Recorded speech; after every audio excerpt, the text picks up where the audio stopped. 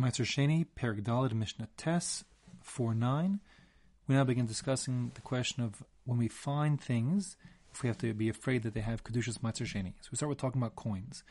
Kol ha'ma'os hanimtzaim, any money that you find. Here the word ma'os is just referring to any kind of coin, gold, silver, or copper.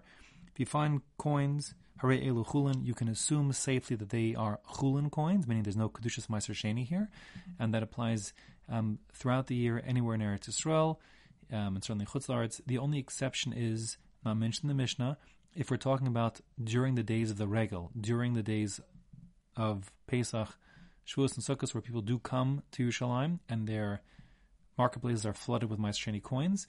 There, during the Regel, not before or after, but during the Regel, if one finds coins on the floor in Yerushalayim proper, one has to be afraid that since the majority of coins at that time in the city are Ma'aser Sheini coins, those coins would have Ma'aser Sheini status. Afilu dinar zahav ima kesef ima ma'os. This is true even if one finds a wallet, and in the wallet you have a gold coin and a silver coin and copper coins, let's say.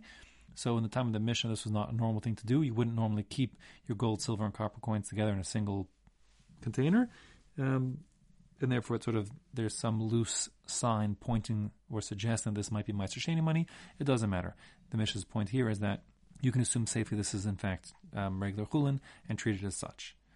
However, matzah b'sochan cheres, if you find inside the little container that has the money, that little wallet that has the coins inside of it, and in that wallet you find a pot shard, a little piece of clay, and on it, v'chasu v'alav, on the piece of clay, is written the word Maaser. The word Maaser is written there. Hareza Maaser. We have to assume at that point that the contents of this container are indeed money that's invested with Ma'aser Sheini Kedusha. And the word Maaser here referring to Ma'aser Sheini, you might wonder who said it doesn't refer to Maaser as in Maaser Rishon. The answer is a rule called that Maaser Rishon never applies to coins. In the time of the Mishnah, Maaser Rishon, that first tithe which is given to Levium, is always going on the produce itself.